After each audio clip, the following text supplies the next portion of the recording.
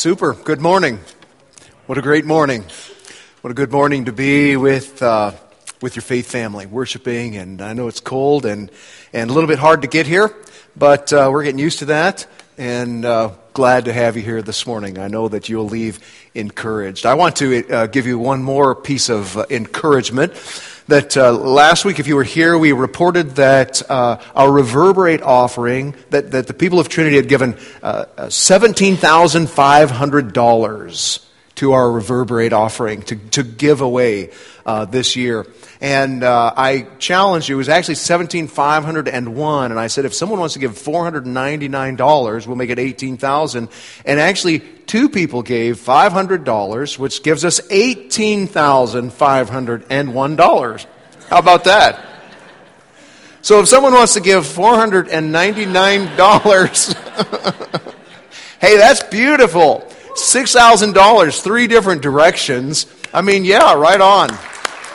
That's exciting, and we're going to be filling you in on what happens to that, and you'll be part of that. We'll keep you posted really closely on that. But just great job, fabulous generosity. Now, one thing I want to say is that we still have opportunity for people to do an imagination proposal. That's 1/3 of where these funds are going to go. 1/3 is going to go to a proposal that comes from within this faith family.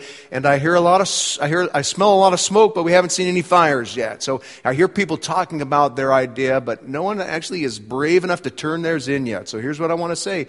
You got about 2 weeks to fill out your imagination proposal. You've got a little handout with some guidelines on the back that will give you some guidance on how to submit a proposal. Then we have a blank proposal. We actually even have a sample proposal somewhere on a yellow sheet. Maybe we could get out a couple of those. But that you'll fill out this proposal and you'll turn it in. A panel of people have been tapped at Trinity, kind of a panel of your peers to evaluate these different proposals. And here's what I want to say. No idea is a bad idea. All right? So if you're like, I got an idea, but I just don't know. No idea is a bad idea. Put it down and submit it. Number 2, even if your idea is kind of bite-sized, you're like, well, I don't know what I'd do with $6,000. I know what I'd do with $2,000, but I don't know what I'd do with 6. Submit a bite-sized proposal if that's what you have. Go ahead and do that. No idea is a bad idea, and even if you have a bite-sized proposal, I mean, what this panel may do is they may see 3 smaller, medium-sized kinds of things that they like better than something else. So don't hesitate.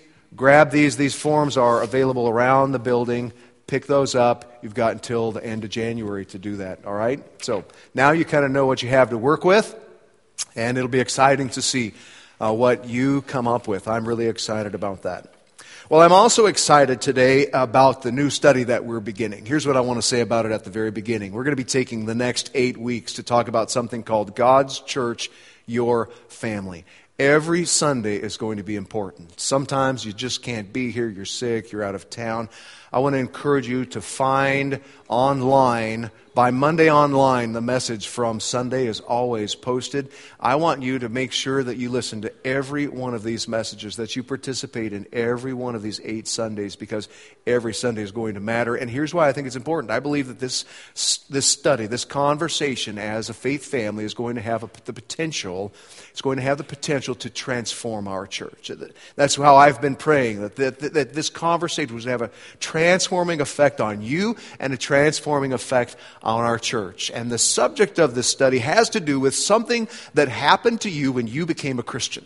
Something that happened to you when you were saved, when you put your faith in Jesus as the forgiver of your sins, the leader of your life. When you looked to Jesus as the one God sent, a number of different spiritual transactions took place in that moment. God performed a number of different kinds of works in you at the moment that you trusted Jesus. One theologian has counted about 33 different things, 33 different kinds of spiritual transactions that took place in you when you trusted Jesus as the forgiver of your sins and the leader of your life. Things like forgiveness of sins, that you were forgiven all of your sins, and that transaction took place. You were redeemed. You were bought with a price.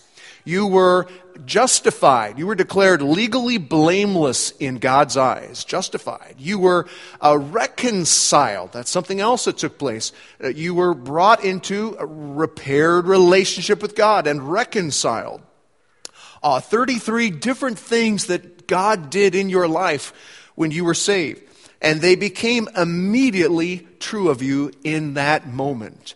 For the next couple of weeks, next 8 weeks, we're going to be talking about one of those and its ramifications on us. One of those 33 things. It's actually not exactly one of the 33. It's kind of a combination of a couple of these 33 different things. But it became true of you at the moment you trusted Jesus. At the moment you trusted Jesus, you were redeemed. You were reconciled. You were justified. And you also, in that moment, got familified. You got familified. You got put into a new family. A new family where God is your Father in heaven. And then you have a whole bunch of new brothers and sisters in something called the church. Now, this is taught throughout the New Testament. Jesus used the picture of a new birth. He said, you must be born again. And when you're born again, you're born into a family where God is your Father. So Jesus used the picture of being born again. Paul used the picture of being adopted. He says this, he uses this picture of adoption. In love, God predestined us to be adopted as His sons through Jesus Christ. And so this new birth, being born again, being adopted into God's family, it has given you a new status. You are now a child of God. You're a child of God. Galatians, Paul again says this, you are all sons of God through faith in Christ Jesus. Sons of God. Now the New International Version. We use the older, most of us have the older New International Version, and someday we're going to have to change. But the older New International Version, 1984 edition, uses the word sons. But the New International Version, 2011, or anything you find online, if you bought it since 2011 or online, your translation uses, instead of the word son, the word children. Part of the New International Version is to render certain words a little more gender sensitively. And in this case, it's sometimes helpful. And in this case, I think it is helpful because we are all children of God. We have all been made children of God, men and women. We've all been made children of God through faith in Christ Jesus. We have a new status, God's children. Romans 8, Paul goes into a little more detail. He says, therefore, brothers, interesting that he calls these Roman believers that he's never met brothers. We're going to find out how significant that is as we proceed over the next several weeks. New International Version says brothers and sisters, and that's okay too. All right, therefore, brothers and sisters, we have an obligation, but it's not to the sinful nature to live according to it. For if you live according to the sinful nature, you die. But if you live by the Spirit, you put to death the misdeeds of the body, and you will live. Because those who are led by the Spirit of God are sons of God. Sons. And you did not receive a spirit that makes you a slave, again, to fear, but you received the spirit of sonship. And by Him we cry, Abba, Father, Daddy. And the Spirit Himself testifies with our spirit that we are God's children. Now, if we are children, then we are heirs. Heirs of God and co-heirs with Christ. So this new birth gives us a new status. We are now children of God. And not only does it give us a new status as children of God, it gives us a whole set of new relationships. A whole set of new relationships with God's people, other children of God. Paul, again, in Ephesians says, consequently, you are no longer foreigners and aliens, but fellow citizens with God's people. You've been made a fellow citizen with God's people and members of God's household. God has a household. He has a family network, and you're part of it. And not only are you part of it, but so are other Jesus followers. You have been made a part of God's family. You have been familified. You've been made a part of God's family. He is your Father, and we are your brothers and sisters. Look around. Look around for just a minute. Look around. Look around. That means turn your head. Look around. You have brothers and sisters in this room. Brothers and sisters, because you're a child of God, and these are all your siblings, sons and daughters of God. God's church is now your family. Okay, let's take a breath. Up to this point, you probably knew this. You probably knew this, or if, I probably haven't told you anything you didn't already either know or at least suspect. Probably something you at least suspected I was going to say. But here's where I'm going to take what we maybe have had in common. Okay, brothers and sisters in Jesus. I want to take that into a realm you probably have not taken it before. You probably have known, or at least have suspected everything I've said up to this point, but what I want to say next, you may never have thought about. You may never have really thought about how important it is that you have brothers and sisters in Jesus now. You may not have thought of how significant that is. See, the picture of the family is the dominant metaphor for the local church in the New Testament. Yes, the church is called the body of Christ. Yeah. Yes, the church is called the bride of Christ. Yes, the church is called the flock of God. But more than any other picture in the New Testament of the local church, more than any other description, the church is called a family. A family. In Paul's writings alone, he uses the words brothers, sister, father, either with a capital F, meaning God as your father, or father with a lowercase f, talking about spiritual fatherhood, people in the faith family who function as fathers. He uses the words brother, sister, or father of the local church over 200 times in the New Testament. He talks about us belonging to God's family. He talks about us being responsible for each other. He talks about us being brothers and sisters, being heirs, being children. The family is the dominant metaphor, the dominant picture of the church.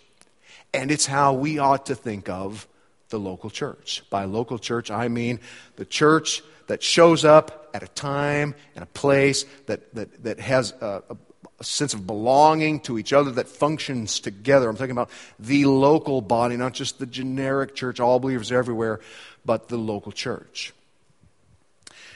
Here's where things get interesting. So we all accept, okay, so we're part of the family, and the family is the dominant picture of the church in the New Testament. Okay, fine. But here's where things get really interesting. Family meant something different when Paul used that word than it does today. See, when our 21st century American ears hear the word family, we think something different than people did in first century Palestine. When we hear brothers and sisters, we hear something different than our first century brothers and sisters heard when they heard that term. Now, I owe almost all my insights on this subject to a guy named Joe Hellerman. Joe Hellerman is a professor of New Testament at Biola University and Talbot Seminary, and he's written a book on this subject that I read several years ago, and I read it and I thought, I can't wait to share this with the people of Trinity. This is something that we will grow from. The name of the book is When the Church Was a Family. When the Church Was a Family. It's a great book to read if you're interested in reading on your own these kinds of things. When the Church Was a Family. He has done a tremendous amount of cultural research and historical research. And what he does is he helps us understand how differently you and I hear the word family as 21st century Americans than the people that Paul was writing to when he said, your family. Here's where one of the most significant differences is. So stay with me here, all right? There is such a thing as a weak group society and a strong group society. All right? A weak group society, on the one hand, a weak group society, weak group culture, strong group culture. Now, hear me before I go too far. These are not one is better than the other. They're just different. And there are different ways that cultures and societies relate to each other. Some cultures relate to each other with weak group ties, and some cultures relate to each other with strong group ties. It's just the way it is. So, a weak group society values the individual, places emphasis on the individual. Individuals are important. Self-actualization is important. Being true to yourself, that's what life is all about. Finding yourself and your place in the world. Finding your purpose in life. That's what's called a weak group culture. It means basically that the individual is more important than the group, and it's important for you to do what you need to do, even if it means leaving your group behind. Even if it means moving away to pursue your dream. Marrying someone that your parents don't really approve of. Rebelling against the norms of the community that you were raised in because, by golly, I gotta be me, you know? That is a weak group culture. Emphasis on the individual. On the other hand, you have a strong group culture, a strong group society. Strong group cultures, you can imagine, is kind of the opposite. The emphasis is on the group. The emphasis is on the health of the whole unit, not just the health and self-actualization of a person in it. The emphasis is on the whole group. What's good for the group? What's good for the group is more important than what's good for the individual. Individual people make decisions based on the group norms, based on what is best for the group, based on the advice of the group, based on what's good for everyone. Who you marry, what you do for a living, where you do that for a living, all of that is determined by what's best for the group that you're a part of, whether that's your community or your ethnic group or your family. You make decisions based on what's good for the whole group. Now, one's not necessarily better than the other. They're different, pros and cons to both of those. But based on that description, what kind of society do we live in 21st century America? Is American culture weak group or strong group? Weak group, right?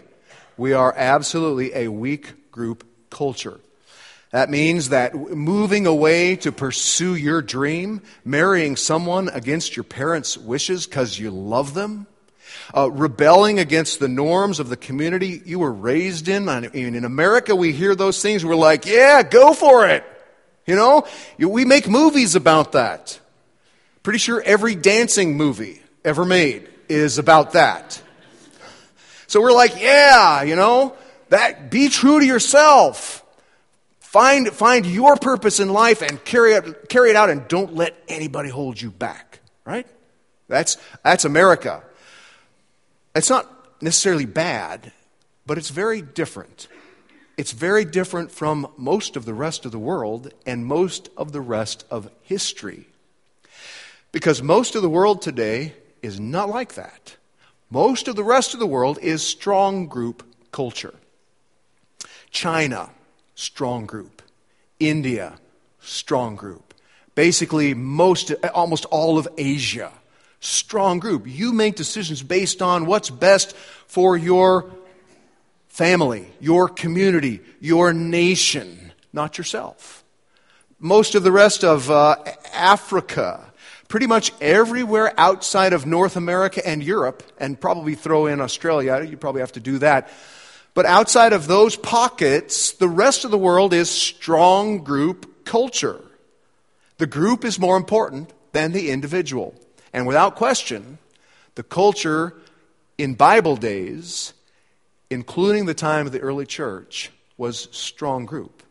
And the quintessential strong group in a strong group culture is the family. So, the most important strong group in a strong group society in Paul's day was the family. Family ties were everything.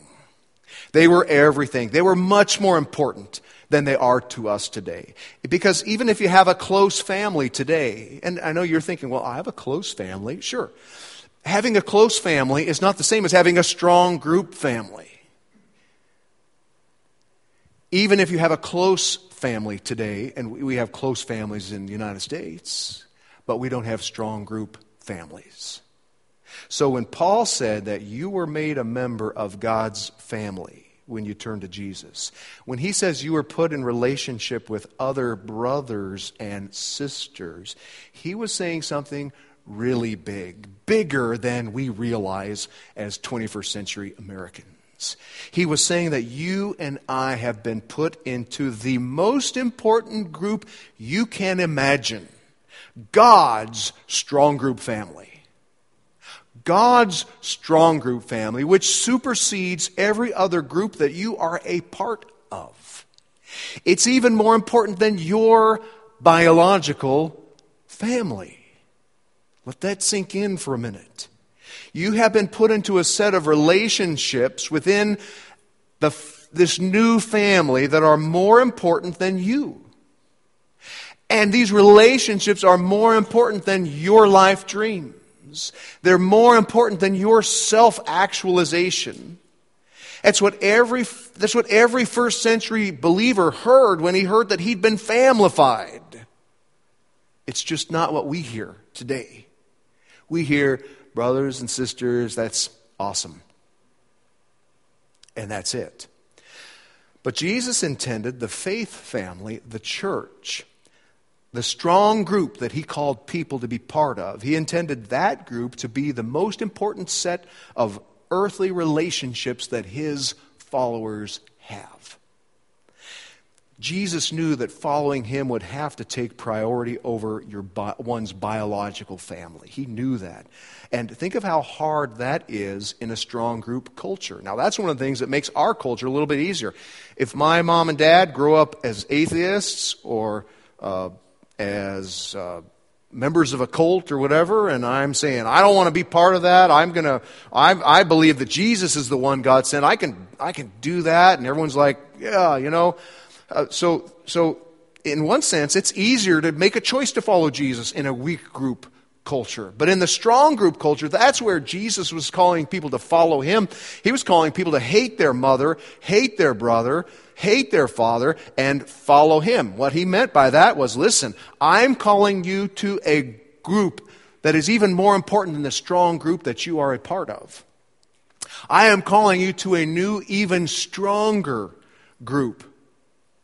And think how hard that would be to follow Jesus in a culture where you're really supposed to do what everybody else does. In some cases, whole families made the decision to become Jesus followers. You see that happen in the New Testament. But when there was just one individual, think of what that person left behind. And what Jesus intended for the person who left family behind was that the church, this new strong group, would replace any relationships that you might have lost in that transition. The church was meant to take that place. One day, one of Jesus' disciples, Peter, was thinking about all the things that he had left to follow Jesus. He was thinking about all the things his friends had left to follow Jesus. And he said to Jesus in Mark 10, Jesus, we have left everything to follow you. And Jesus answered, I tell you the truth. No one who has left home or brothers or sisters or mother or father or children or fields for me and the gospel will fail to receive 100 times as much in this present age. See those words? In this present age, homes, brothers, sisters, mothers, children, and fields, and with them persecutions, and in the age to come, eternal life. What's Jesus saying? He's saying that when we follow him, we may lose some things. We may lose some things, we may lose some family, but we'll gain even more through our new family.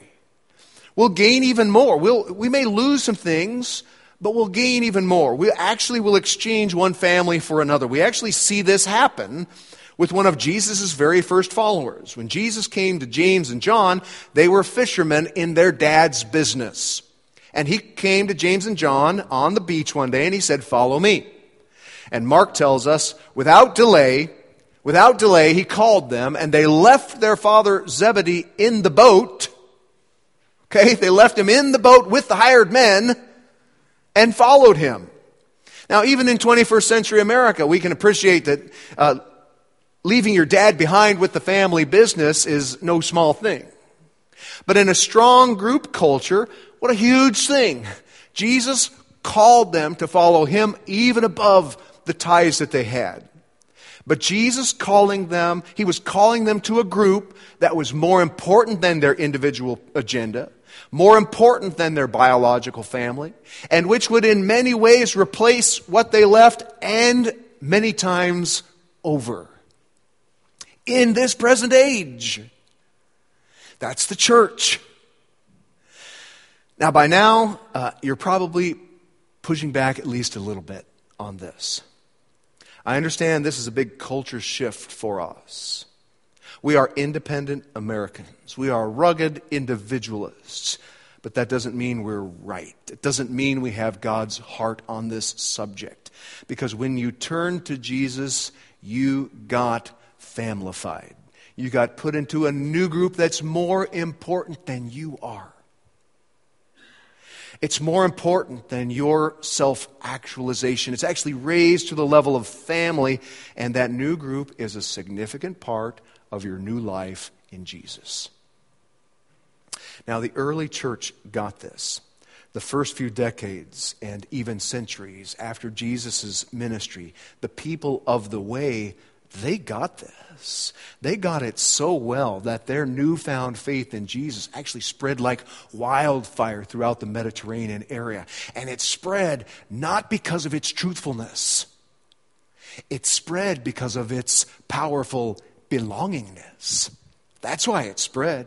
This new thing called the church, these local collections of Jesus followers that met together on a regular basis, these local collections of Jesus followers, they were filled with people of multiple races, multiple cultures. They had rich people and poor people in the same building. And they took care of each other like they were family members. They practiced a different ethic with each other.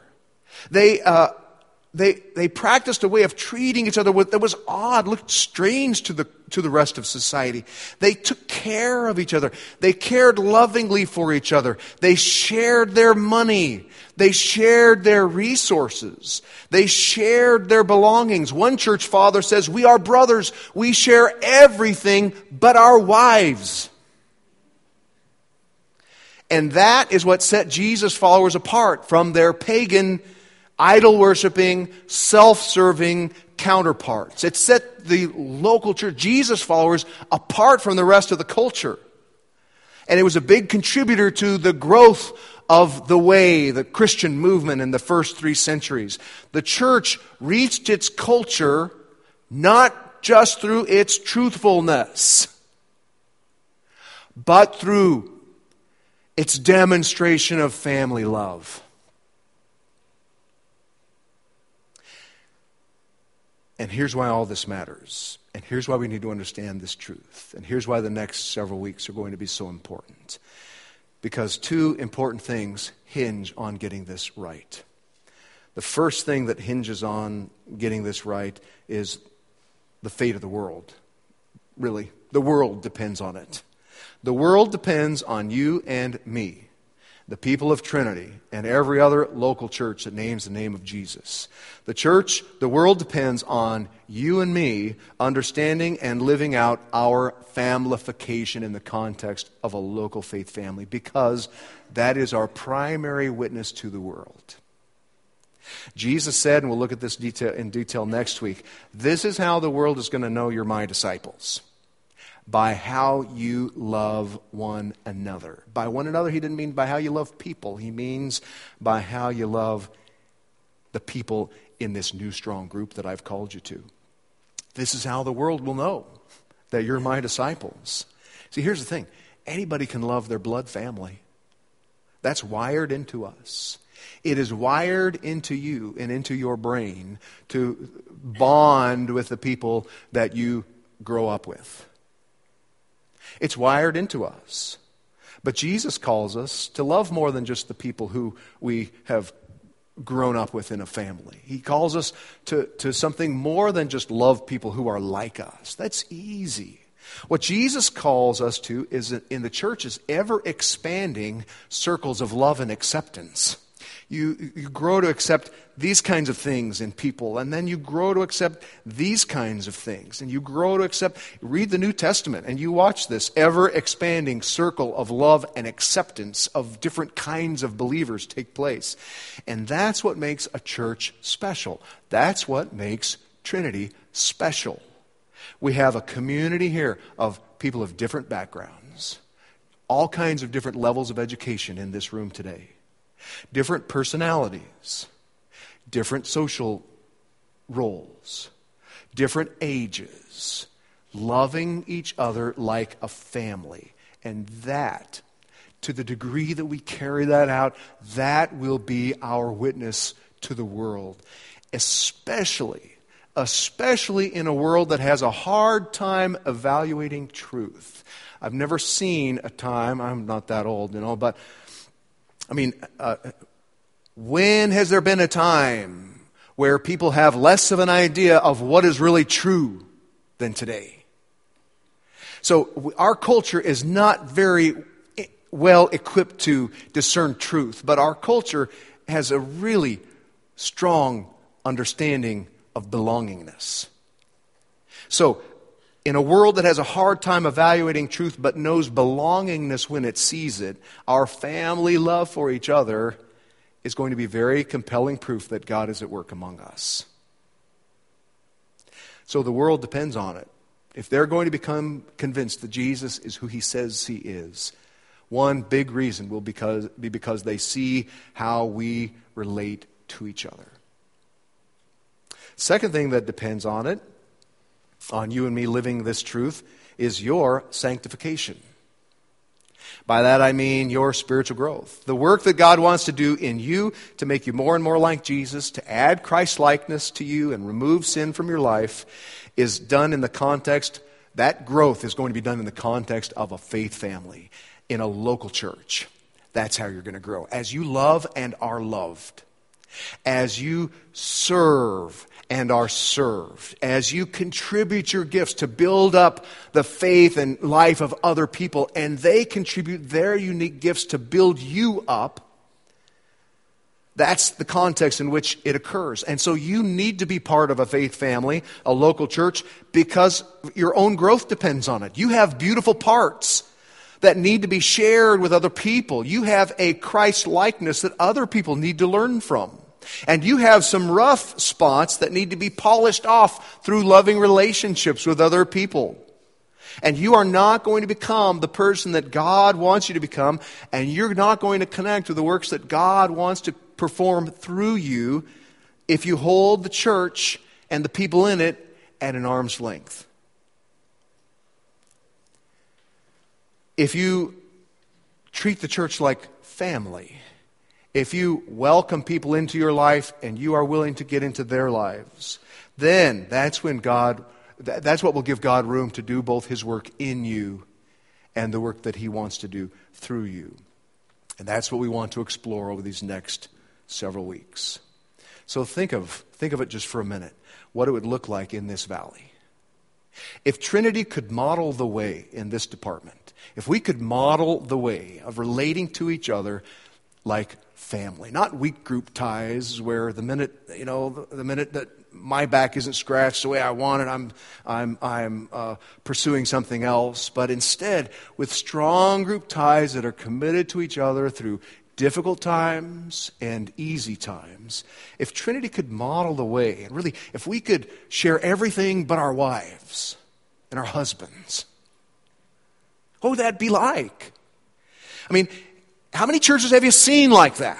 Then how many churches have you seen like that, especially our size? It's one thing for a church of 80 people where about 60% of them are related by blood anyway. It's one thing for that church to love each other like family. But a church of our size with the diversity that we have, how about that? What if we could grow in our love for each other and our sacrificial care for each other? What if we could, as a faith family in this valley, exemplify Jesus' vision for his church to be like a family? A place of belonging and acceptance and relationship and commitment and sharing love. The same level of family that marked the early church. You know what? That would transform our church. But it wouldn't stay here. It would transform our valley. And it would spill over this valley into the world around us. That's where I want us to go. That's what I believe God wants to teach us. That's where I want to call you, my brothers and sisters, to a new place where we love each other as part of this new family, where God is our Father and we are each other's brothers and sisters. I want to take a minute and pray for that. And I want to give you just a minute to pray for that. So would you take a minute, just as an individual, would you make that your prayer for a minute, that God would carry that work out in our faith family, that he would carry out in you? And then I'd like to join you in that prayer in just a minute.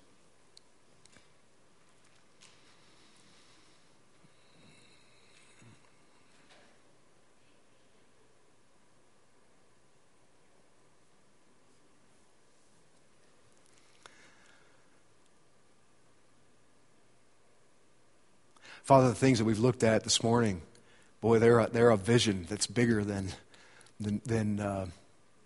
our first understanding.